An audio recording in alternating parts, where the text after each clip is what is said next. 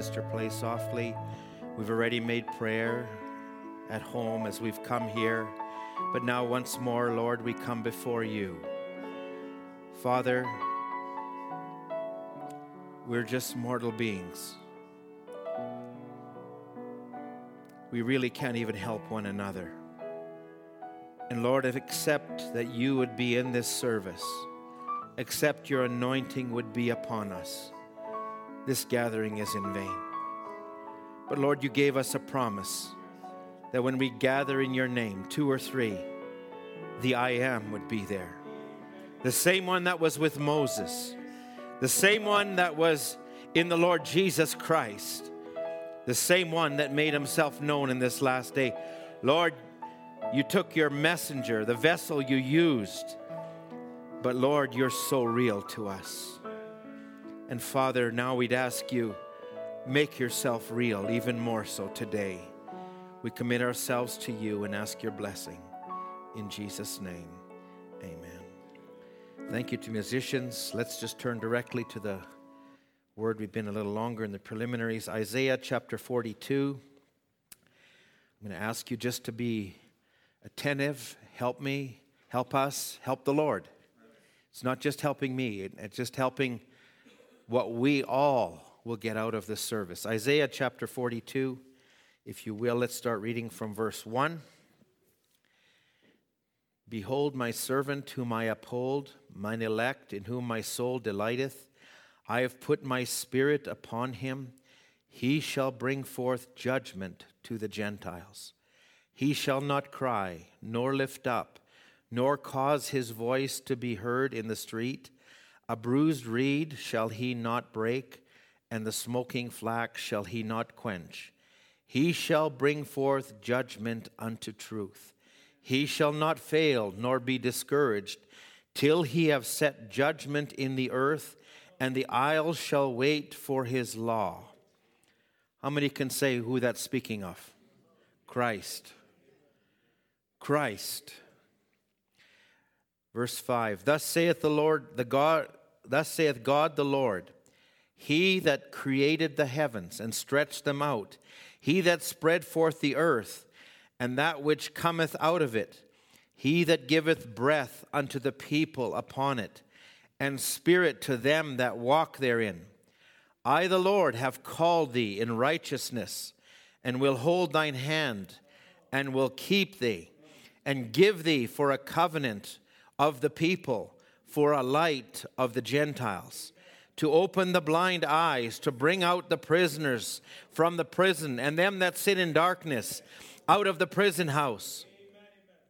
Verse 8, I am the Lord, that is my name, and my glory will I not give to another, neither my praise to graven images. Behold, the former things are come to pass, and new things do I declare. Before they spring forth, I tell you of them. Sing unto the Lord a new song, and his praise from the end of the earth, you that go down to the sea, and all that is therein, the isles and the inhabitants thereof. Let the wilderness and the cities thereof lift up their voice. The villages that Kedar doth inhabit, let the inhabitants of the rock sing. Let them shout from the top of the mountains. Let them give glory unto the Lord, and declare his praise in the islands. Friend, we're going to a place where there's going to be continual praise, continual worship, where everything we do will give honor unto him who deserves it all. I believe it starts here. Isaiah 43, just over the page or across the page, whatever way you are, verse 9. Let all the nations be gathered together, and let the people be assembled. Who among them can declare this and show us former things? Let them bring forth their witnesses, that they may be justified, or let them hear and say, it is truth. You are my witnesses, saith the Lord, and my servant whom I have chosen, that you may know and believe me, and understand that I am he. Before me there was no God formed, neither shall there be after me. I, even I, am the Lord, and beside me there is no Savior. Oh, doesn't that make you feel good? Hallelujah. God bless you. You may have your seats. I'll ask you also to go back to the book of Psalms, Psalms chapter 24. We always look to the Lord as ministers. I certainly do, for His leading, for His nudge, for His inspiration. Sometimes you take little notes and you hold them. Sometimes they're held for months, sometimes for years. Sometimes they never even really come, but you just look to the Lord. And I wrote this title down a little ways back, and then a little over a week ago, I was talking to a friend, a minister brother, and we started talking on this, and it seemed to inspire both of us. But I want to speak this morning on the rise of the King of Glory, and I want to call this worship in redemption. So let's read Psalms 24. Psalms 24. We'll read from verse 7. Lift up your heads, O ye gates, and be ye lift up, you everlasting doors, and the King of glory shall come in. Who is this King of glory? The Lord strong and mighty, the Lord mighty in battle. And again David pens in verse 9, lift up your heads, O you gates, even lift them up, you everlasting doors, and the King of glory shall come in. Who is this King of glory? The Lord of hosts. He is the King of glory. I want to, as we go into the subject here, maybe put forth a little scene or a picture or a drama to create a window for us. I debated putting up some PowerPoint, and I thought, no, I probably would have too much on my plate for that. But if I can, I don't know how you are, but sometimes when I read the Bible and I meditate, I put forth a picture and there's an image that's before us.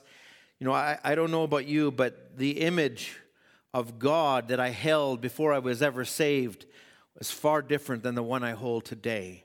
The image I held of God even when I was baptized and even as I began to walk a Christian life, I'll just say that image is becoming so much more real. And that image, and the Bible would tell us that as we would look as in a glass darkly, but as we look in a glass darkly, we behold the image of the Lord, and as we behold it, we are changed into the same image.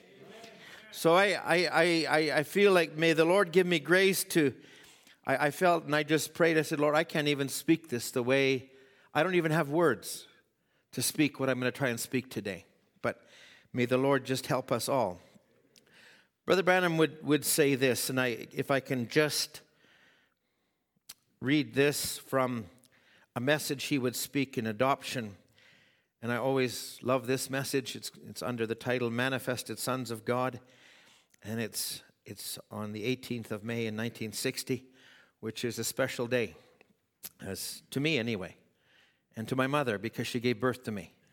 And so I was going to announce today, but it was already announced, that today's a special person's birthday. I come down sometimes, and it's my wife's birthday, and I just say, hey, do you know whose birthday it is today? She says, no. I said, it's Wayne Gretzky's. And it is. I says, but he's nothing. You're the real person. He's lucky he gets to share his birthday with you. So, she's far more special than he is to me. So, amen.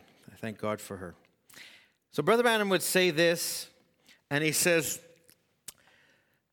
let's go back to the foundation of the world, and let's get a revelation to see if we're right or not. I don't want to make this sacrilegious by calling God Papa, but I want to say it so you'll understand it. Papa wanted some children. So what did he do? He said, let there be angels, and they came around him. They worshiped him. He was God, the attribute. Now, Brother Branham would go on and tell us that before God was God. Have you ever heard a theologian say that? Have you ever heard a minister say that? Before the anointing came in this day, under an eagle anointing that's drawing back from the back part of the mind of God. Before God was God. God is an object of worship. Before that, he was Elohim, the self-existing one. But as Elohim, he was not known as God at that time. So the first thing he did was make angels. And the angels saw the glory of God. And when they saw that glory, all they could do, they couldn't help. They were created beings. And all they could look is at their Creator and say, holy, holy, glory, glory, continual praise, continual worship. And that's all they knew. And they couldn't help but say it. So Brother Branham would say they worshiped him. He was God, the attribute. Remember, he was Elohim, self-existence, nothing but him. The first thing that come around was angels. And he said they could do no more than worship. They couldn't be lost. They couldn't be sick. They were immortal beings. Now, that's an aspect of worship. Now, I'm going to ask you to keep your Bible open. Let's go back to Isaiah. Isaiah chapter 6. And Isaiah really is a book that embodies the whole Bible. And Isaiah, some of his words and some of the things that he would take are the direct result of experiences he had. So in Isaiah chapter 6, it's in verse 1, very familiar. Brother Branham would speak on it. We know it, we understand it, but let's catch a picture. Isaiah, being a prophet, he sees a vision. And it was in the year that King Uzziah died. I saw also the Lord sitting upon a throne, high and lifted up, and his train filled the temple. Now he's capturing something. And he says, and it stood, above it stood seraphims. Each one had 6 wings. 2 covered his face, 2 covered his feet, and with 2 they did fly. And they cried unto one another, holy, holy, holy is the Lord of hosts. The whole earth is full of his glory. And he said, and the posts of the door moved at the voice of him that cried, and the house was filled with his smoke. When we grew up in earth, we'd heard about God, we'd heard stories, but they were way off there.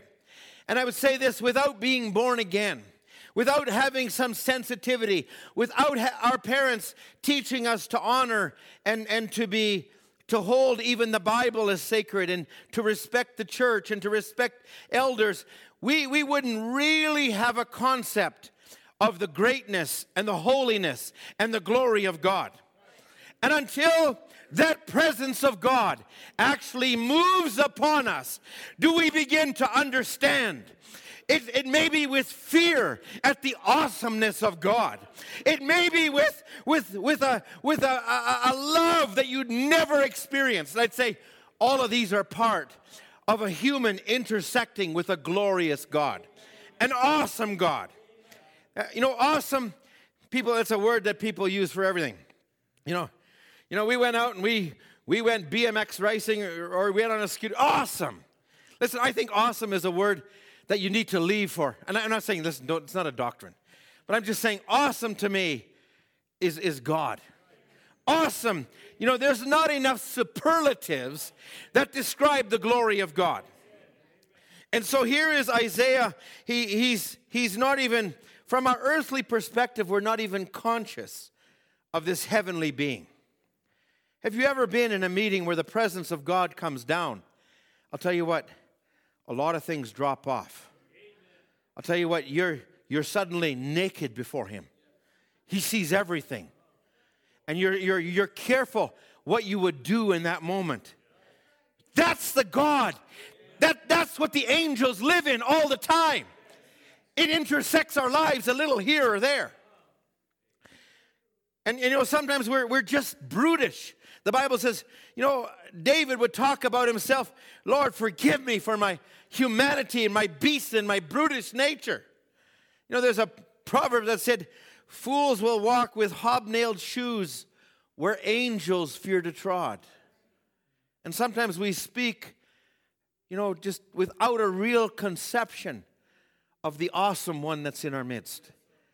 Oh, friends, I believe this king is coming into his rightful position. I believe he's coming where there's a people that will honor him. Not just when they get to heaven, but even in earth. They'll give him everything. They'll allow him to have the preeminence. So in verse 4, or in verse 5 rather, Isaiah says this. He says, "Woe is me," when he sees this vision. "For I am undone, I am a man of unclean lips.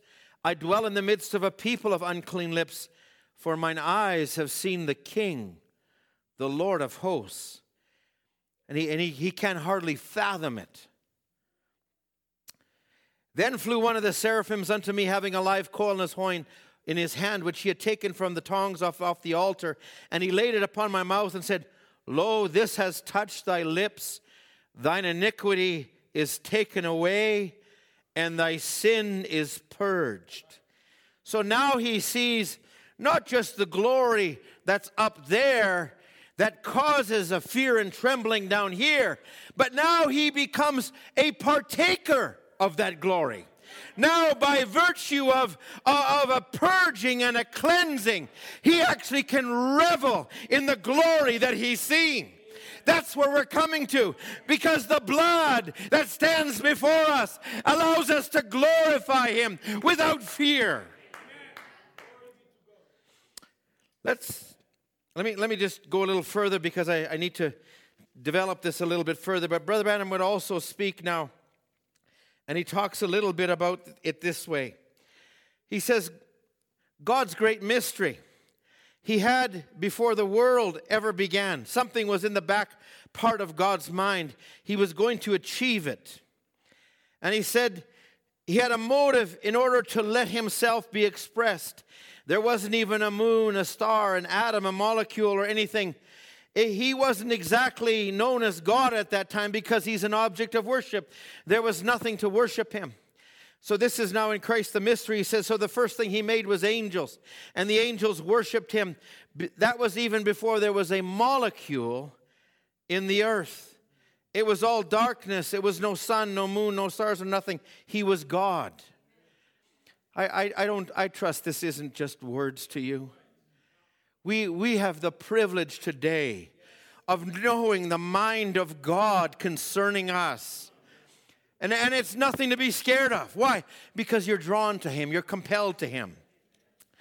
So as in maybe a way of a drama, and we create a little bit of a picture, and we have an eye through a prophetic window. Brother Branham would take questions and answers in Genesis, and he said, let's take a picture. And he talks about that Logos that came out from God, and he talks about what we can see with our eyes. And so if we'd see a picture, we would see a picture of these angels worshiping him. And then we would see this God begin to speak, and a clinker came, and all of these things, and it began to form the universe and the earth and all of these things. But underlying, there's a part that we don't see. When you read a book, or you see a story, or you see something, you don't always see what the writer sees. You don't always see what the screenplay, as they would call it, how they would manipulate it. And then there would be what they call a director's cut, where the director would say he had to manipulate the characters to really bring the story out this way. So we can read that part of the story, but we also, by virtue of where we are at time, we can also see more to this story. We can see that it wasn't just angels back there, but it was a much greater purpose. So I'm going to just try and take some snippets here as I go into that this morning a little bit. And Brother Branham said, God had a purpose and a hidden mystery. That's what I want to speak on. It's unfolded itself right to the present hour that we're living. It was a secret. Now listen, he says it. The angels did not know the secret, and yet they were worshiping God. But they didn't know the secret. So there was a part of his glory that had not been manifest to them. They didn't see all of that glory yet. There was a part that was going to be unfolded, and it would have to come down. You with me so far? Revelation chapter 3.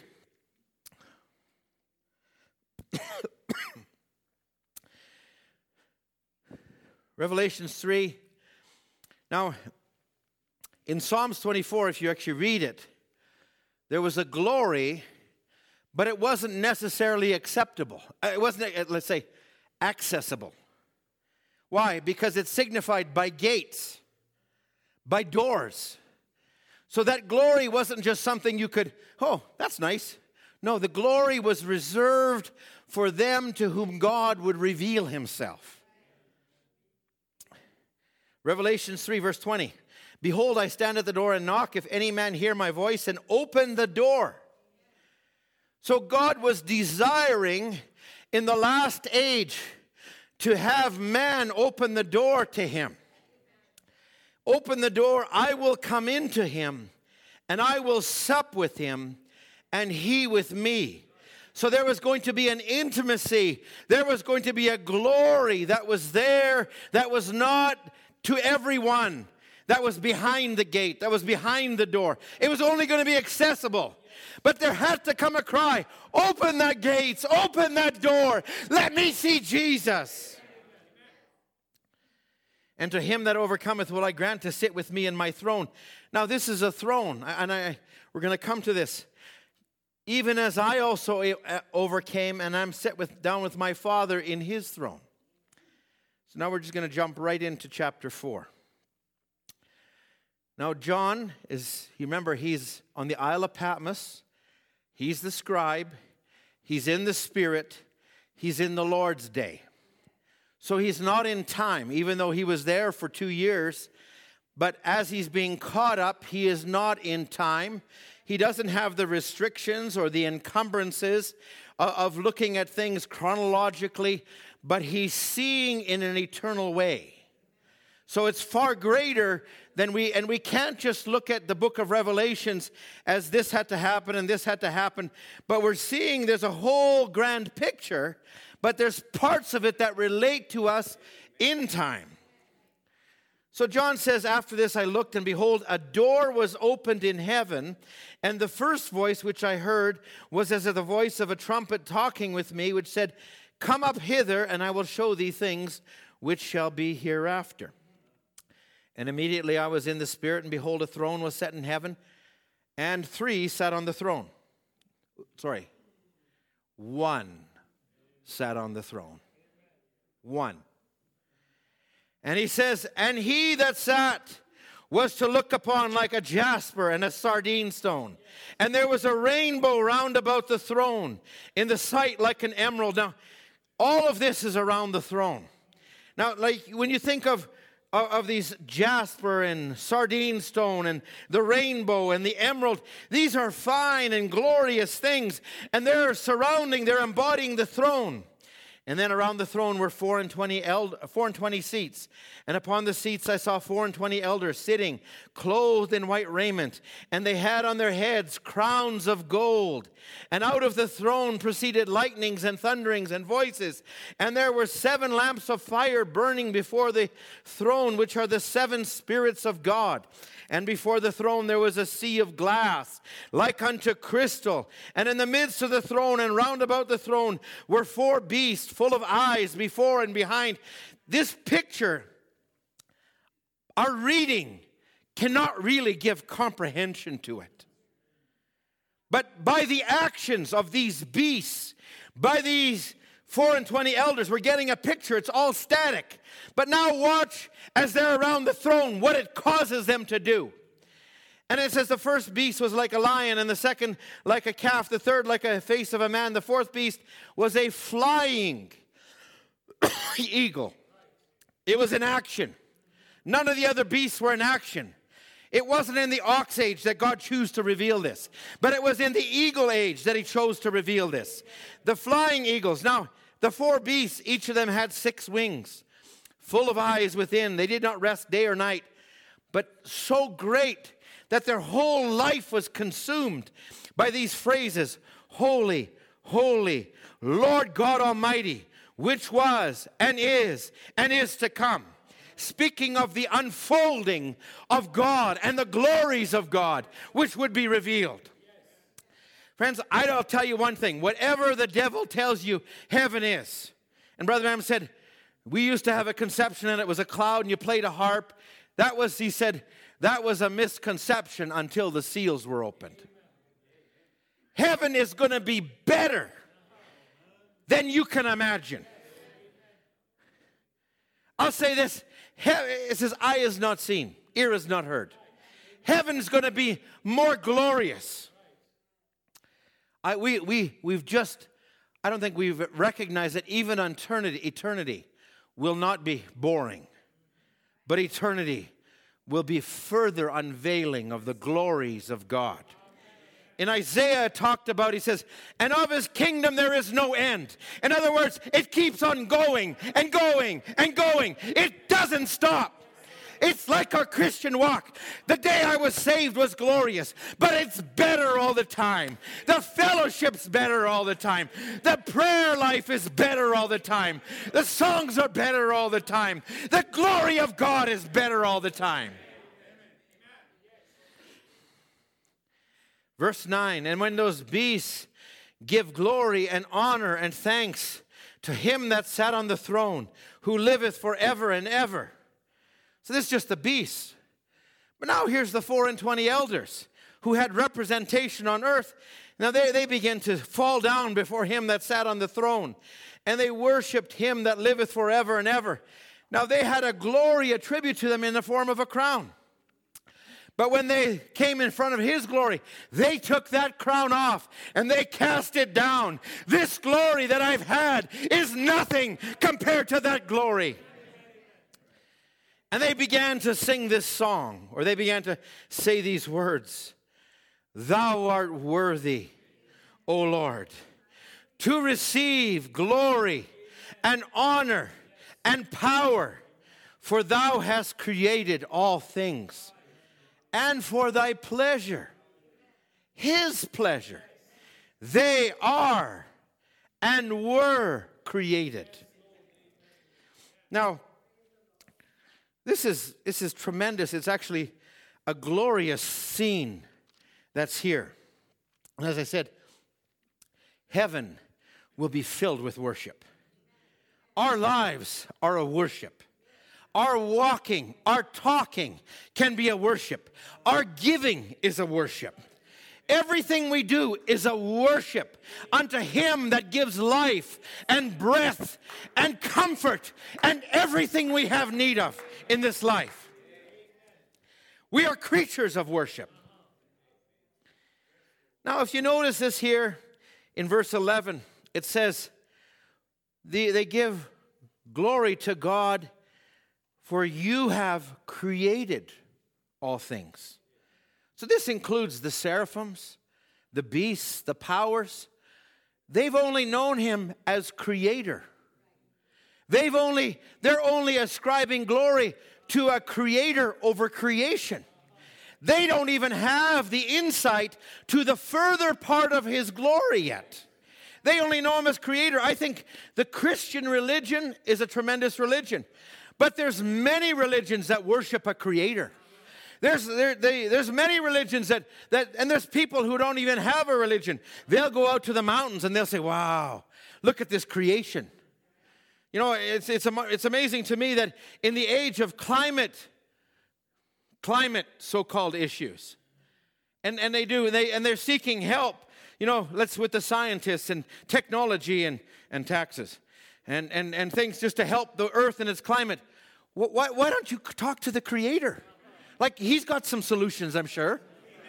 But they don't acknowledge. They'll take the creation, but they forget the Creator.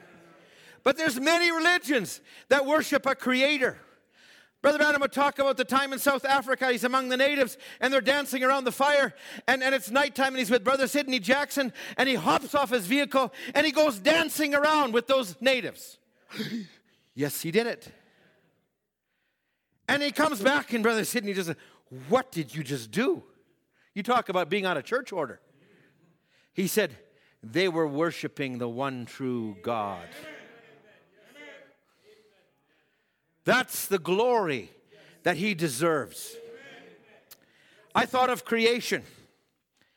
You know, we have the forests, we have the plains, we have the mountains, we have rivers, we have hills, we have fields, we have oceans. You know, you wake up in the morning and the sun is shining and you look out and it just like something about the morning that rises up in you and you just, oh, this is great. And so you look at that, that's in humanity. That's a natural thing for the creature to worship the Creator, to look upon the creation. But you take it now into animal life, and you talk about a diverse animal life.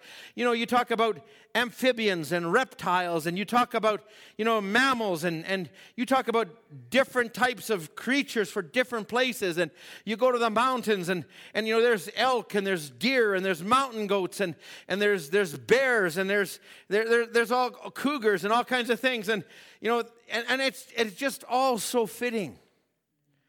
You know, it's for His pleasure. There's mountains that have wildflowers growing on that humans don't ever see. But I'm sure God looks down and says, oh, that's my creation. It's for His pleasure. It's for Him. You know, and I think about the animal life. You know, I just give me a moment here.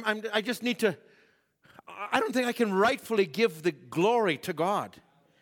You talk about a caterpillar and the whole metamorphosis that brings out a butterfly. If I took the time this morning, and then that butterfly that comes and it literally dissolves in itself and it comes out, this beautiful creature.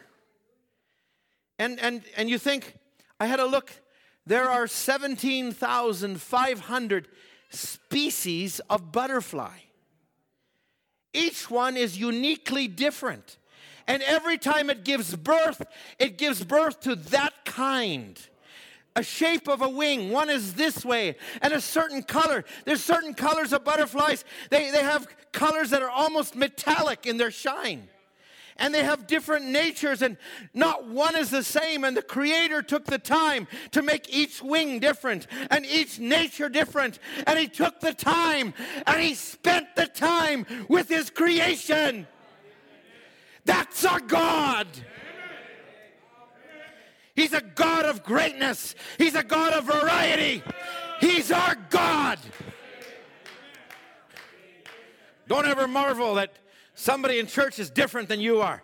The God that made 17,500 butterflies also made a bunch of different people in this room. Thank God for every one of them. Don't try and make them like you. I'm trying not to be who I am. Yet I want to be the part that He wanted me to be. They say that, you know, beetles, those little things that sometimes creeping around, they said there's 1.5 million species of beetles. Not beetles, species. Insects embody 80% of the animal population. And you know that. If you've ever been in a dark room in summer and you hear this, I think he landed on you or me. 80% of the life. Scientists claim that there's 5.5 million species of insects. They've only identified 920,000 of them. Different types of mosquitoes, different types of dragonflies, all kinds of species of things. And they were all created for His pleasure and for His glory. They say the bees, that there's 20,000 species of bees. If we wouldn't have bees, we wouldn't have forests. We wouldn't have trees and plants and flowers. Nurseries would be going out of business. Because bees form an incredible part of the ecosystem in pollinating and transfusing germs from the male and the female plants. Bees do all of that. Now you talk not only about creating things, but now watching over things. And you talk about a God who not only created all of that what we can see, but now talk about the macro world. When you look up at the stars and you look at the solar systems, and there's a display every night, and you can see it. And how often do we pass it by? You know, and we look, and there's the Big Dipper, and there's the Little Dipper, and there's the North Star, and there's all of these things. It's there all the time. This is the Creator. This is the glory of His creation. Oh, what a great God we serve. And they say that the whole universe, they say it's in such a way, it's like the Milky Way is in such a constellation, and how it's all held together. Science actually says it has an elasticity to it, that even if you know, that the planets don't go crashing into each other, but if it would stretch, it actually comes back, and they can't figure it out. Friends, we haven't even, mankind for years knew it was there, but they haven't even tapped into the greatness of it. Now, that's the macro world. And then there's the micro world. In a little drop of water, there's a whole world within that. You know, you've all heard of the diseases that are out there. It's a germ can be carried in a little air molecule or a little water molecule. They say the cholera that existed in the time of England, it started in a household where a little baby had cholera. The mother wiped its face, threw the rag into a pail of water, and then threw the water in the street, and it spread across the city, all because of a drop of water. Now, in that little drop of water, there's another world. They break it down, and friends, it's for His glory and for His honor. Below the grass, which you can't see right now, He says there's a world that's so detailed, full of earthworms and all of the different things, and it's all for a purpose. Beneath the water, beneath the pond that may be green on top, there's the lilies, there's rivers, there's oceans. There's a whole world that lives underneath there. The ecosystem, the trees dissolve the CO2, and we breathe out the O2, and it all harmonizes and comes back, and God looks after it. And water, which has a capillary action. Water, no other liquid has it, but it creeps up the side in a plant, draws water, and it comes up. And I forget the scientific name for it. But it comes up and it draws up, and it causes that plant. How does that happen? How is it that when water freezes, it turns to ice, but the ice doesn't go to the bottom, it stays on top, so it can be melted again? Well, I'm glad for that. All of these things we don't... And so here, what's happened here in Revelations 4, they're worshiping a creator. What about our bodies? Fearfully and wonderfully made. I was just talking with a client the other day, and she had a tumor that was 5 years in the making on her shoulder. I went to see a specialist. They said, oh, it's this. And she went to see another specialist. In fact, my wife doesn't even know it, but it's a specialist that we saw, a Dr. Aronik, and now he's into this specialized type of surgery where they treat this. It's like a tumor. But what happened is the body saw it, and it began supplanting enzymes, and it actually enlarged the growth of the tumor because it saw a foreign substance, but it was trying to do it. But now they can go in, and they have a technology where they put something into that tumor. It expands, and then it expands in itself, and it dies without surgery. That science has always been there. Our human, this woman who's a complete unbeliever, and she's sharing this with me. Our bodies are amazing. Praise the Lord. We're fearfully and wonderfully made. That's the physical body. What about the spirit man? What about the soul? We haven't even begun to tap into the one who deserves all the glory and the honor. Romans chapter 1. Now, let's just take it a step further. This is the natural creation. We haven't even gone into the further part of His glory, which is what I want to focus on for the next little bit here, the rest of the service, really. Romans chapter 1, verse 20. For the invisible things of him from the creation of the world are clearly seen, being understood by things which are made, even his eternal power and Godhead, so that they are without excuse. All the world can know.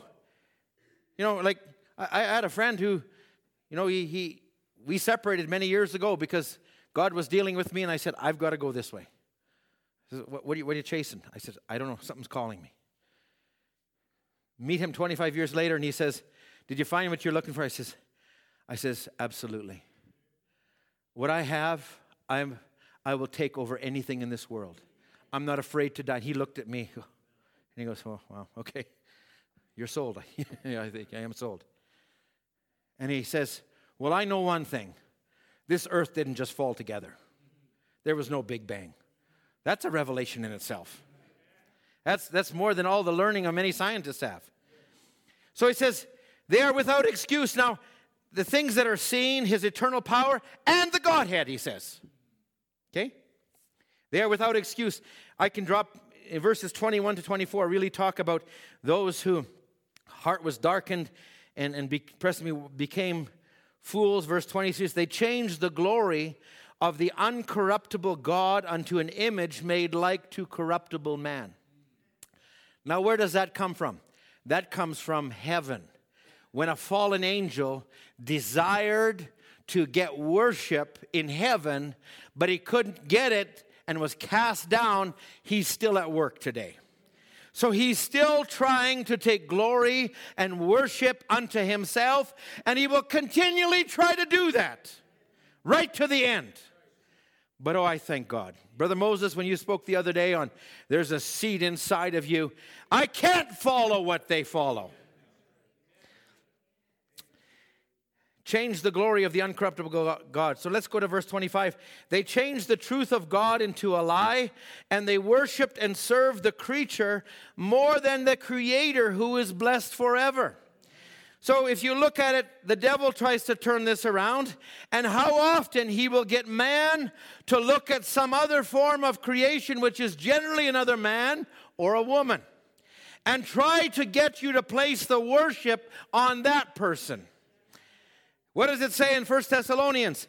At the end, he will desire to show himself as God in the temple of God, desiring worship. There's a whole part of this service I'm not going to get to today, and I didn't even put it in my notes.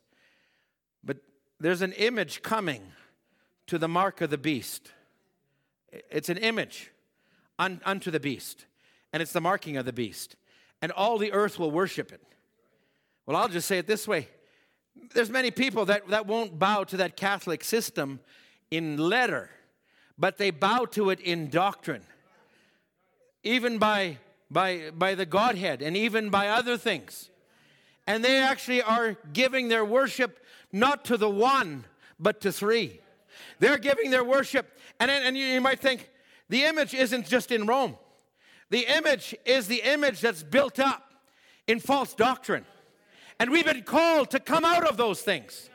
Oh, I thank God that we can worship him in spirit and in truth. And the image, lest we think, oh, we're safe in the message. Even in the message, they'll erect images. I don't want to preach the service, but they'll erect an image to a holy man like they did in the time of Daniel. When political powers began to exercise controlled worship, and they want to control it, except you see it through this man's eyes, through this doctrine, through this, and they'll get you to try to bow to that. I'll say that the end result of everything we have is Christ. It's not a man. It's not a church. It's not this church. But the goal is to have a relationship, every individual, with Jesus Christ. Not the minister, not a creed, not a doctrine, but God in man. If you ever doubt that, go and read the Church Age book. Brother Branham in the beginning talks about how he gives an introduction to the Church Age book. And he says, and this whole message will unfold and will make us ready for the glorious appearing of our Lord Jesus Christ. And then in the very end, the last chapter of the whole book, he says this: "Not for one moment do I bring a message that people may follow me or join my church or start some fellowship or organization. I have never done that, and I will not do that now. I have no interest in those things, but I do have an interest in the things of God and people. And if I can accomplish one thing, I will be satisfied." Here's the one thing: to see and establish a true spiritual relationship between God and man, whereby men will become new creations in Christ, filled with His Spirit, and live according to His Word. I'll tell you what, that is the desire of every true minister, every true father for his children, every true mother for their children. I don't want them to just follow me, what I believe, but I pray that they may come into union with God. I pray that they may know the God that means everything to me. That's the desire that we have here today. Let that be first and foremost. He says, "I invite and plead and warn all to hear His voice. Yield your lives to Him, even as I trust in my heart. I've given my all to Him. God bless you, and may His coming rejoice your heart." I think that's a wonderful desire. There's another part. I said I'm not going to preach it, so I'm not going to preach it. But the nature of man is to follow something, to look for a Messiah.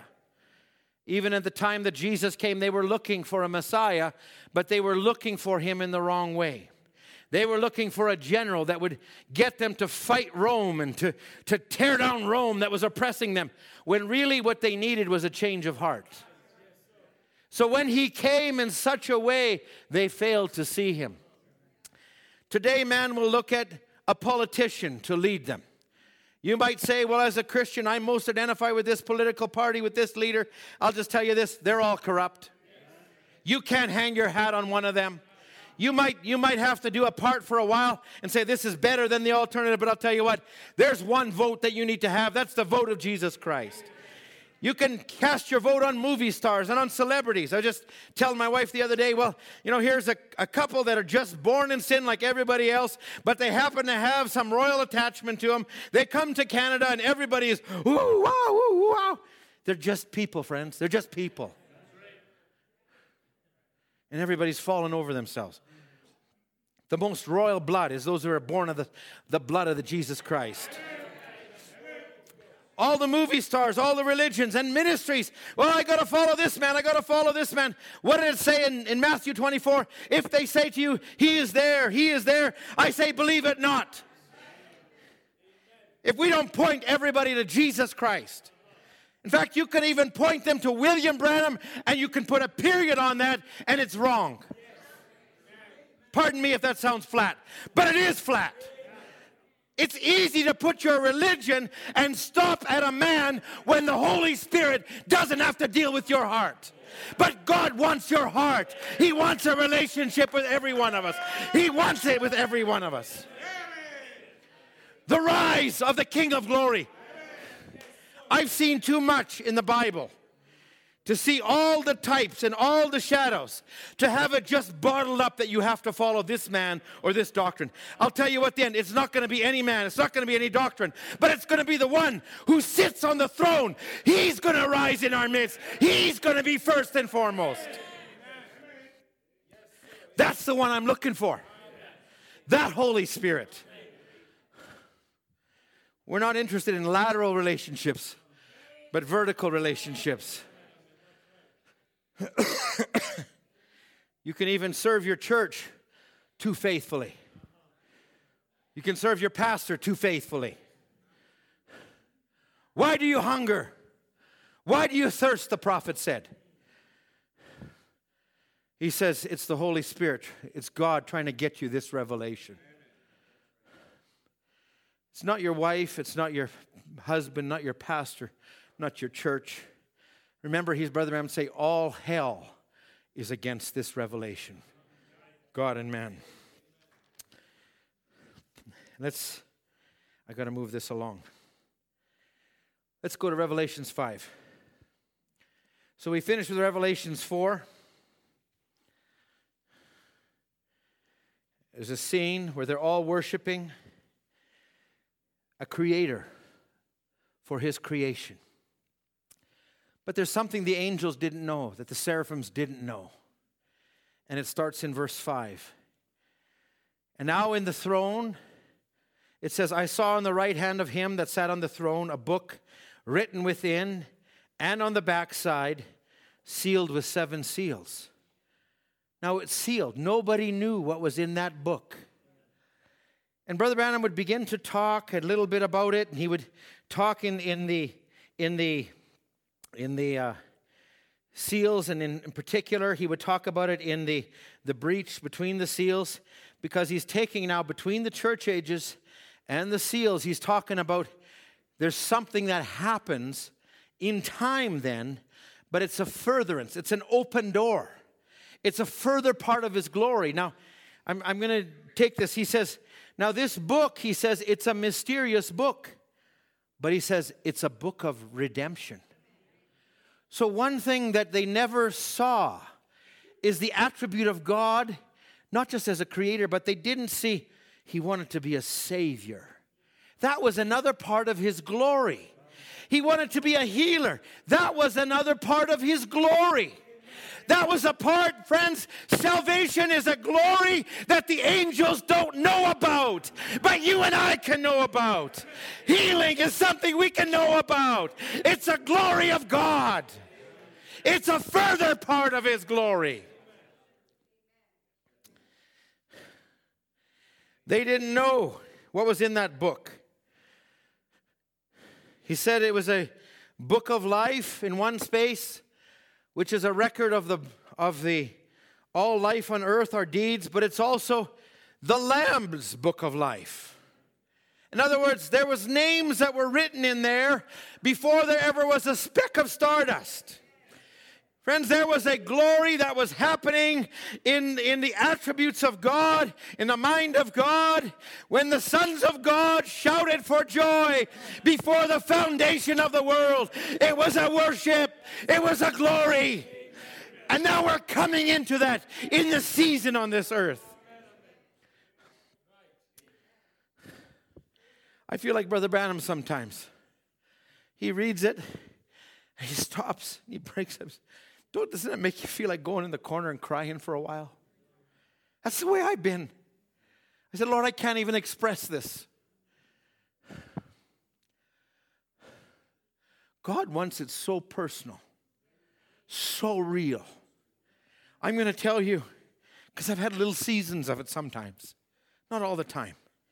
But when you cross over, you're not going to be just one of a number. You're going to have every part of the affection of God to yourself.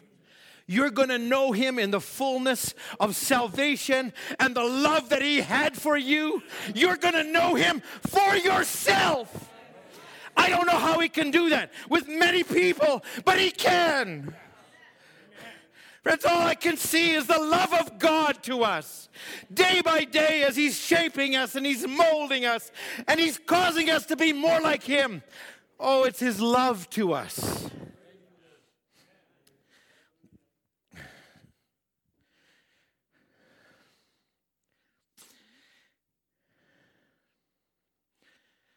I'm going to leave parts of this just to get where I want to get to. So this book was on that in the hand of him that sat on the throne. And the angel proclaims who, in verse 2, I'm not going to necessarily just read it, but just summarize it.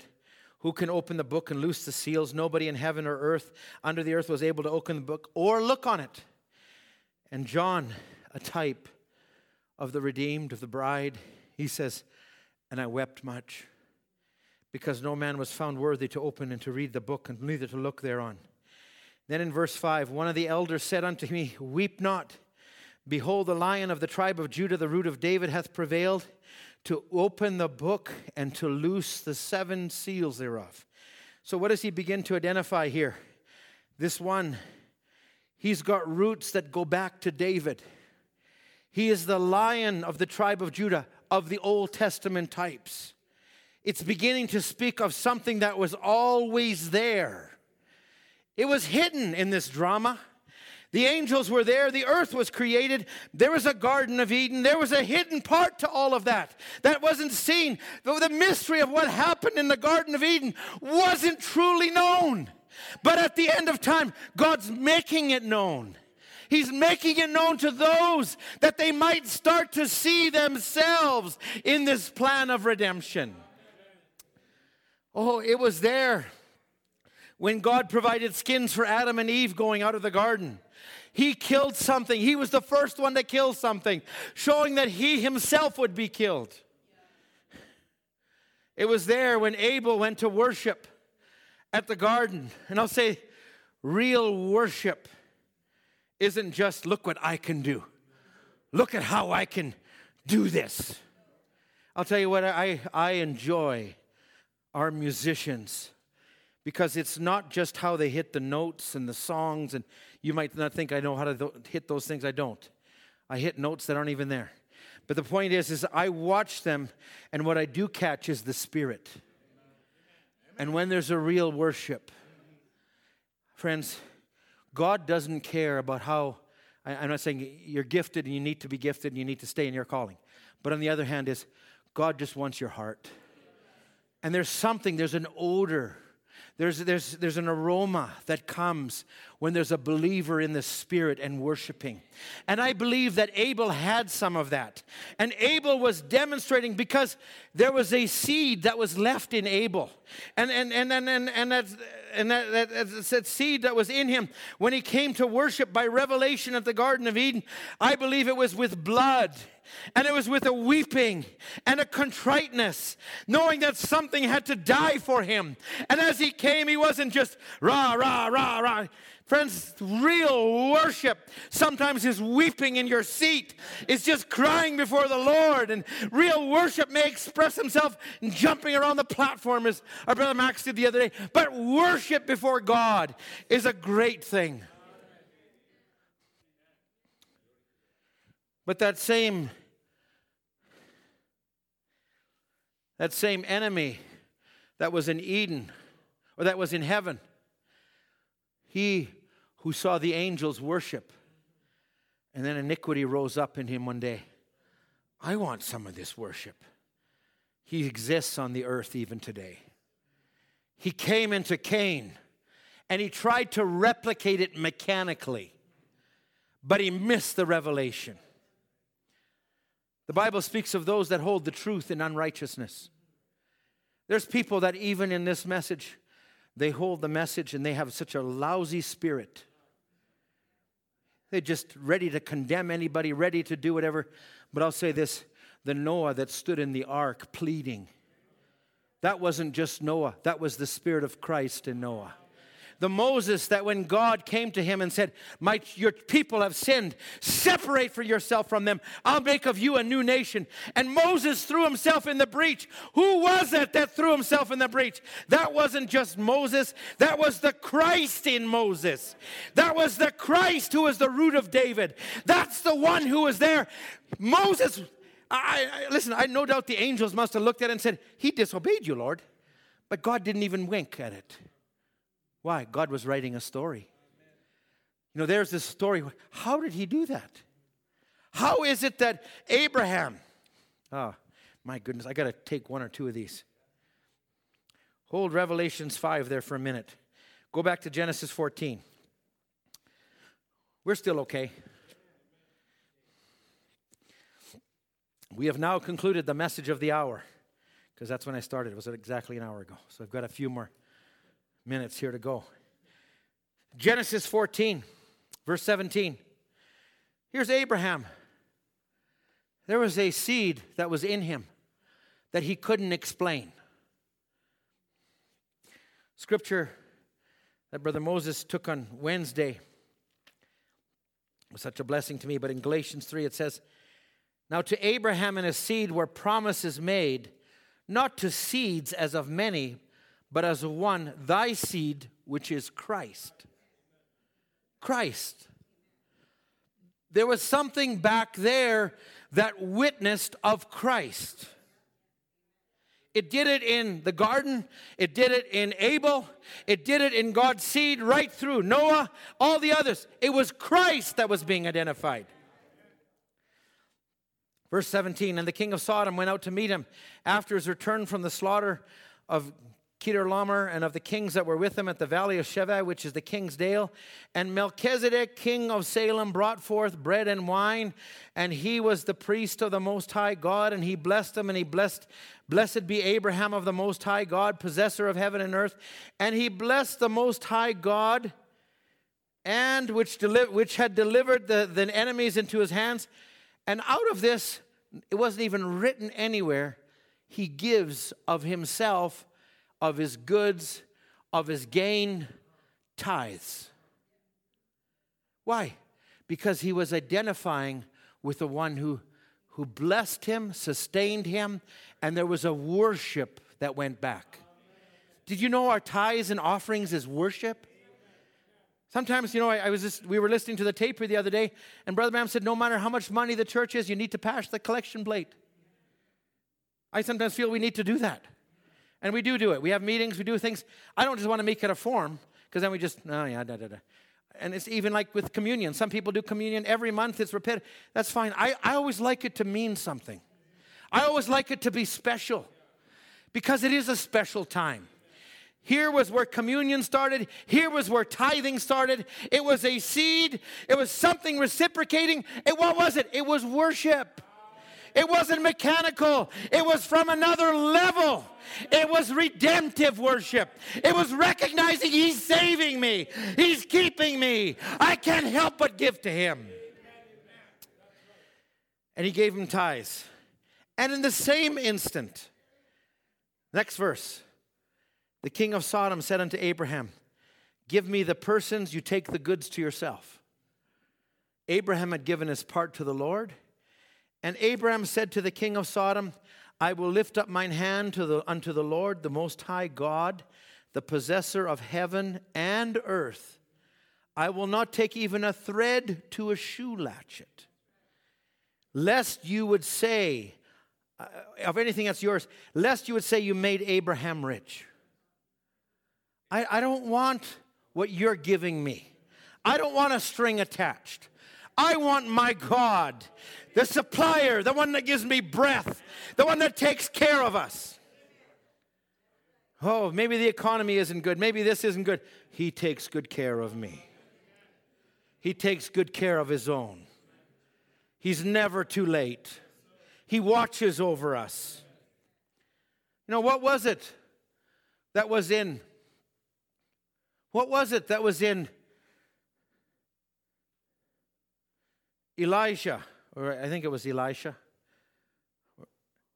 when the king of Syria comes with Naaman the leper, and just he had hardly a thing to do with it, and Naaman is healed, and he's down in the muddy water, and he comes back and he says, here, let me pay you for this. He says, no, I don't want any of it, because it's not a duty. And then what was in Elijah, but what was not in his servant, who chased after Naaman and said, hey, we'll take a little. You know what? On second thought, we're going to take a little. No, he missed the mark. Friends, there was something. What was it that was in David? When David would come and Saul, who was his enemy, and he comes down and he sees Saul sleeping, he goes down with his men and he cuts a little bit off of the robe. And he cuts it off and he runs out. And then there's his men. There's Joab. And Joab says, this is your opportunity. God's given. Just kill him. Just kill him. No, David would not let that happen. What was David? He was a type of Christ. That's the same God that was back then. That's here today. In fact, David, that little piece he cut, the Bible says, the next verse, his heart smote him. Oh, I shouldn't have done that. Friends, there's got to be within us some kind of a moral compass that is not contrived, that is not man-made, but it's the person of Christ that comes into us, that knows when it's the right time to say a word, that knows when you need to back off, that if you can have that person, You can have the Bible, you can have the quotes, you can have the message, you can have the best search engines. And in every situation, what do I do here? What do I do here? But if you get Him, you've got everything you need.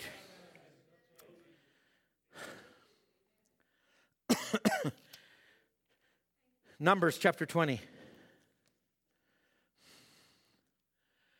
You talk about a form of worship. Numbers chapter 20.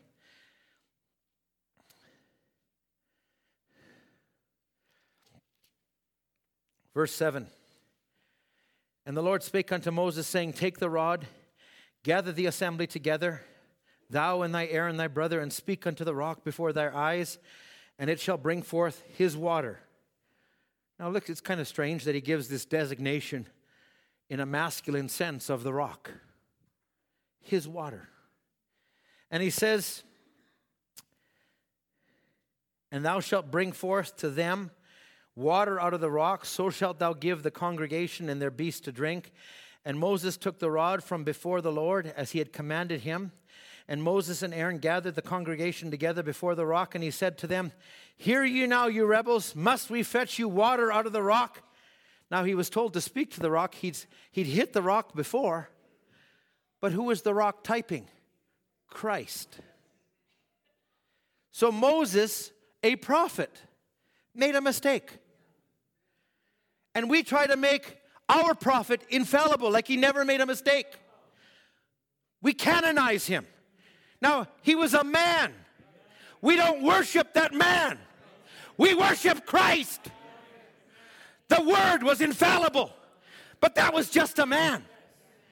And now you see, rising up, oh, this is where you've got, this is how you've got to do it. This is what you've got to do. And they failed to see that Christ wants to come in our heart. Don't let anything stop you short. Are you with me? The rise of the King of Glory, He's going to be ruling and reigning in every heart, in every life, in every young person, in every preacher, in every person. It's not just one great man. There's one great man. That's Him. Brother Branham will be worshiping the same one that I worship. He did not bypass his theophany. One did. That was Christ.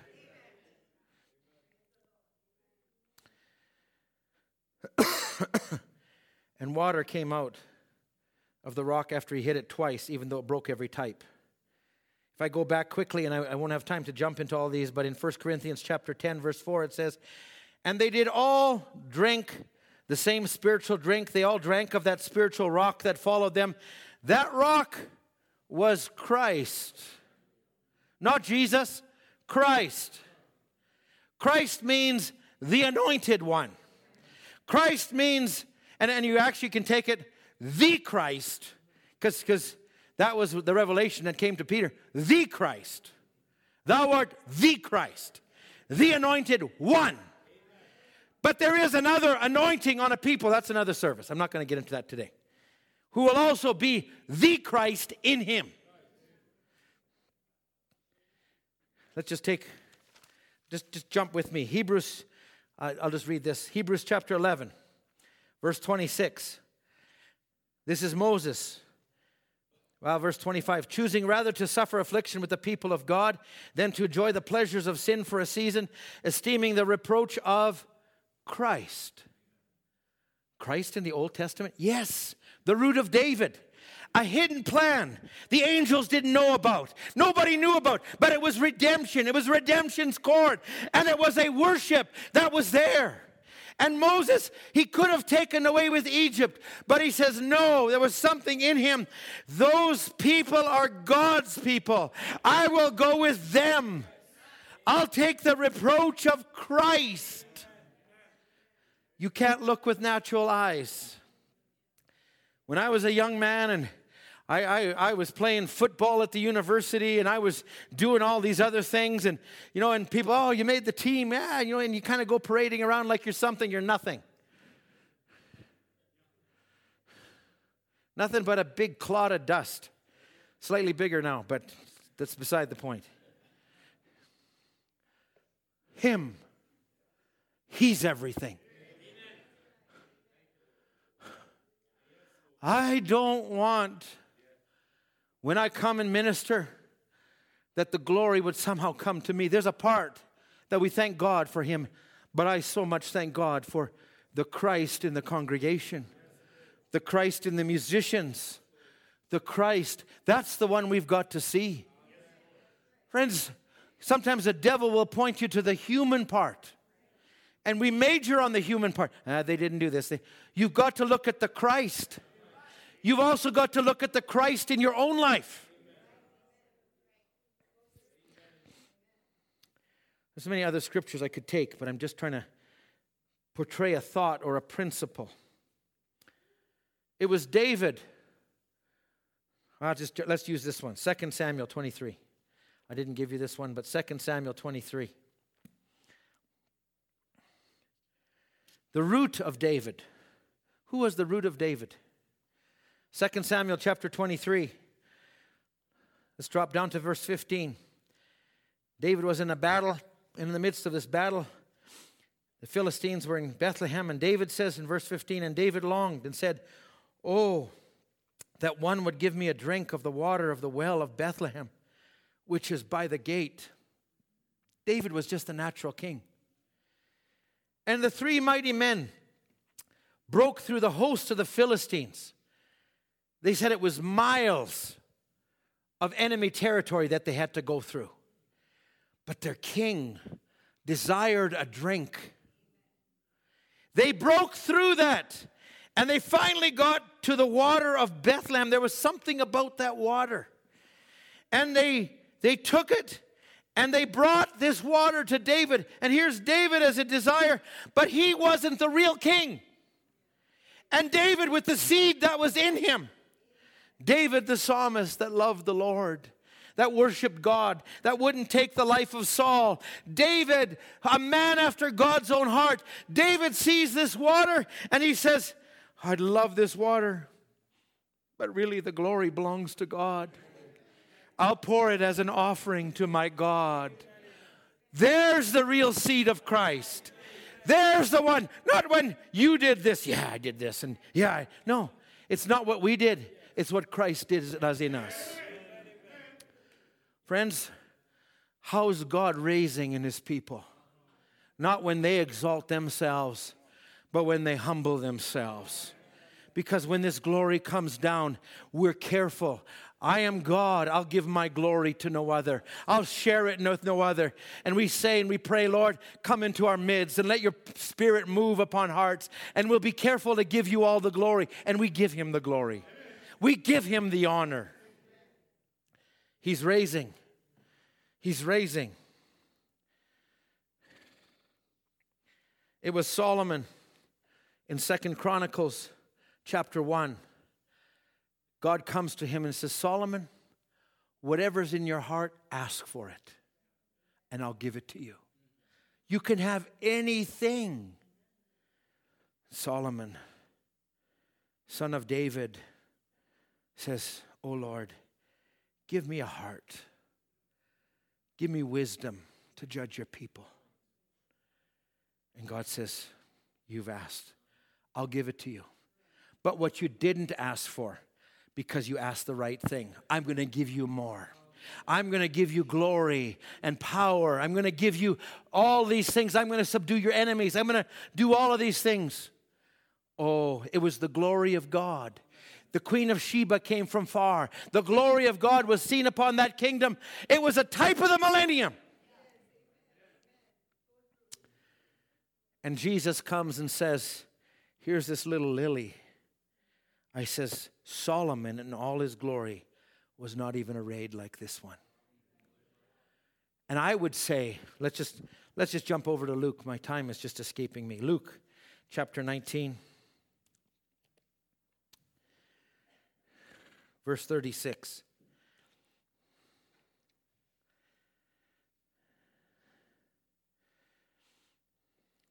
Jesus coming into Jerusalem.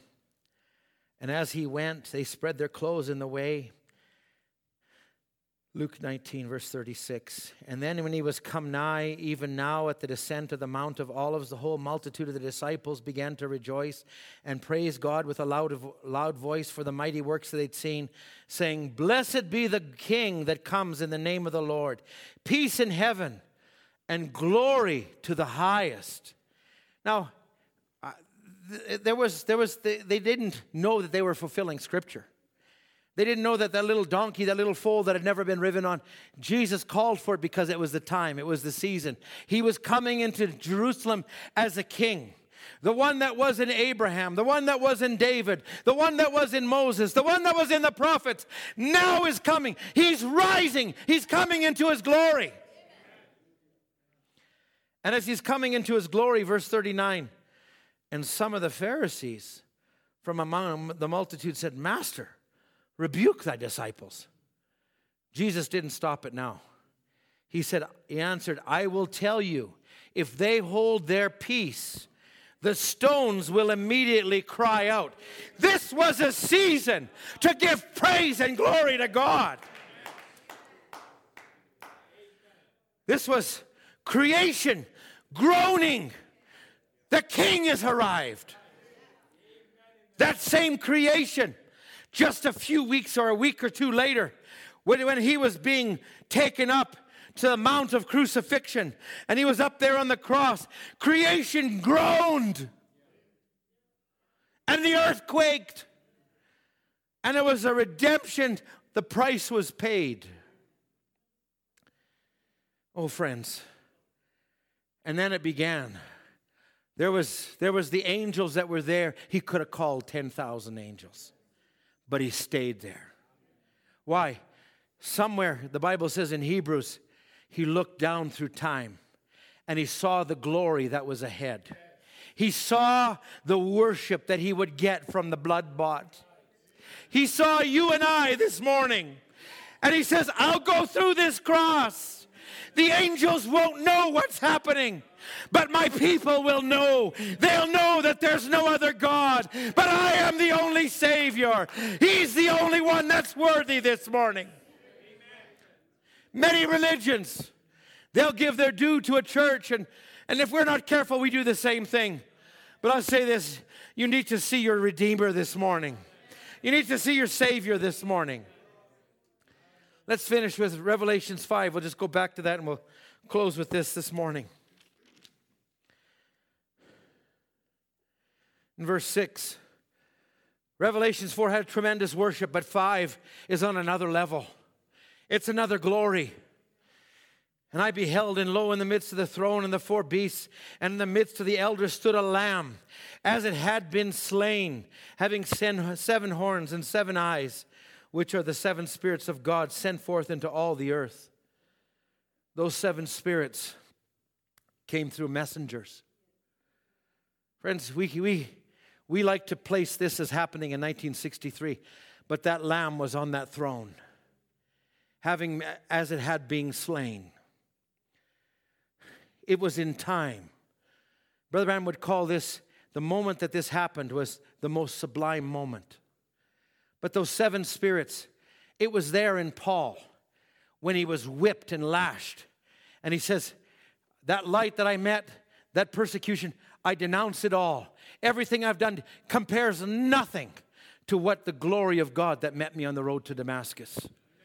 It was men like St. Martin, when an angel showed to him, a man with tremendous things, and it says, Martin, don't you see who I am? Worship me, Martin. And Martin looked at that and he says, no, you're wearing a crown. The saints will crown him. It's not time. You're a false angel. In him, something wouldn't happen. Brother Branham would talk about those angels in heaven. They would not give their allegiance to Lucifer. They would not worship him. He said the real believer has the same spirit as those angels had. They will not give their worship to another. You alone deserve the glory. It was in men like Martin Luther.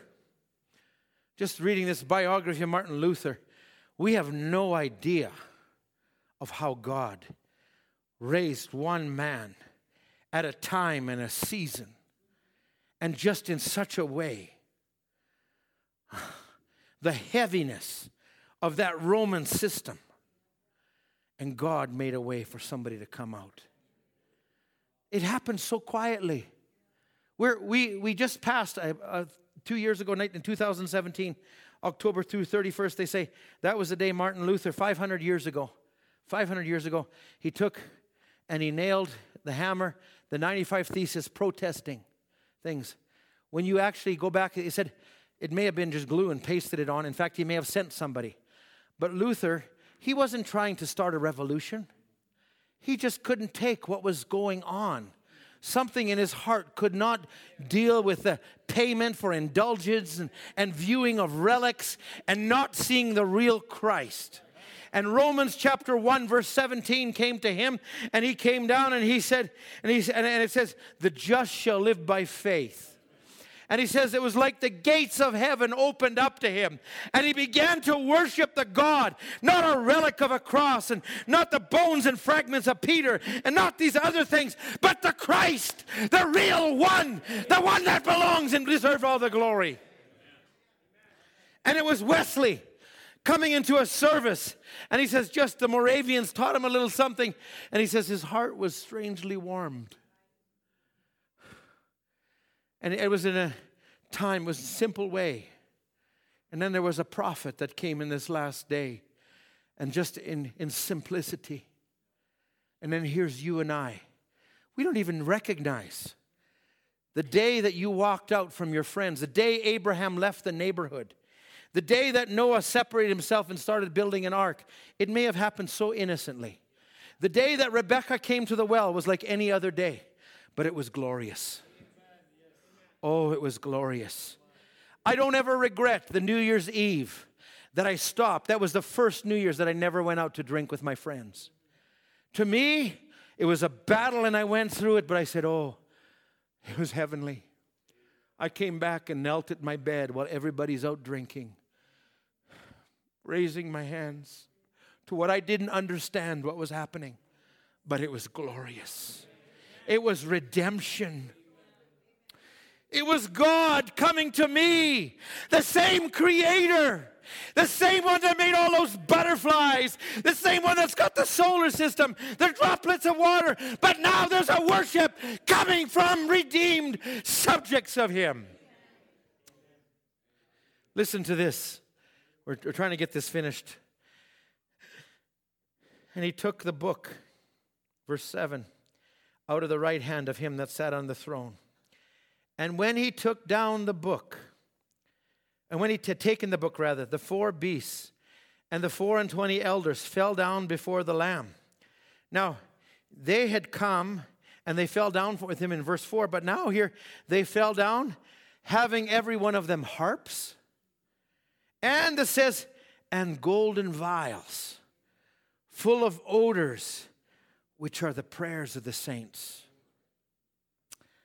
Something David had that Joab couldn't understand. When David said, don't kill Absalom, even though Absalom rose up against him, Joab just went and did it. You know, there's a reason that Joab's not written in the heroes of faith. He was a warrior, but he wasn't a hero. Why?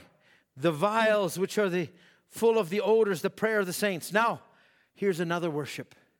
And they sung a new song, saying, thou art worthy to take the book, to open the seals thereof. For thou wast slain, thou hast redeemed us to God by thy blood out of every kindred, tongue, people, and nation, and hast made us unto our God kings and priests, and we shall reign on the earth. Musicians can come. Brother Branham's preaching this in the seals. And they ask him the question, were these the redeemed? He says, oh, no. And he goes on reading the question. And something stops him. And he can't figure it out. He says, is somebody sick? And then somebody says, read the question again. He's tired. He was not in control. God was in control. Somebody asks a question, are these the redeemed? Oh! Yes, they are. They're the redeemed. They're the ones singing the song. Oh, I would have made a mistake, he says. Oh, if he isn't here. Oh, friends, if he isn't there, if he's not here today, if He's not with you tomorrow, if He's not with you at school, if He's not with you at home, what do we have today? I'm so glad we can see Him. Let's just finish this, verse 11. And I beheld and I heard the voice of many angels round about the throne, and the beasts and the elders, and the number of them was 10,000 times 10,000. And thousands of thousands. In Daniel it says, and the bride ministered to Him. They worshiped Him.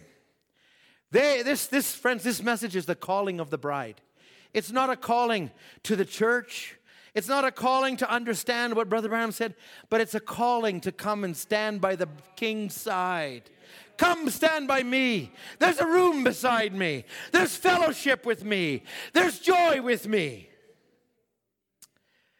And these thousands times thousands saying with a loud voice, worthy is the Lamb that was slain to receive power and riches and wisdom. Friends, we may not be saying it in the way we're going to do it one day today. But I'll say this to me is so real. It's greater than anything. When I actually finally bow down before this great Creator that said, Ed Hammermeister, I'm choosing you. I'm calling you to be with me in eternity. How can I but help but love Him?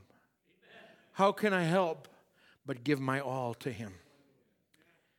And John says in verse 13, and every creature which is in heaven and on the earth and under the earth, and such as are in the sea, and all that are in them, heard I saying, blessing and honor and glory and power be unto Him that sitteth on the throne.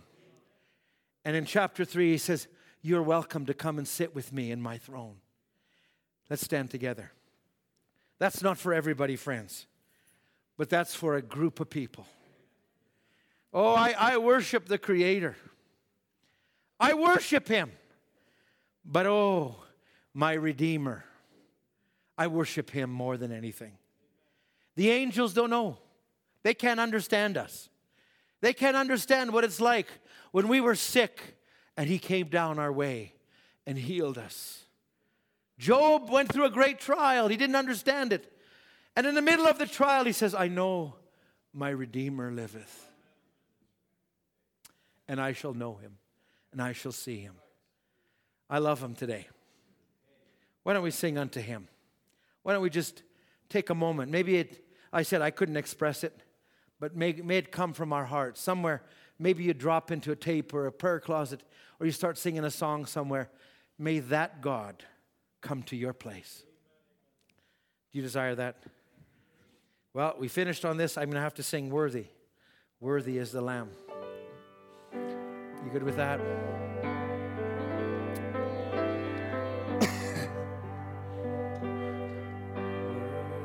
don't have the words coming up here.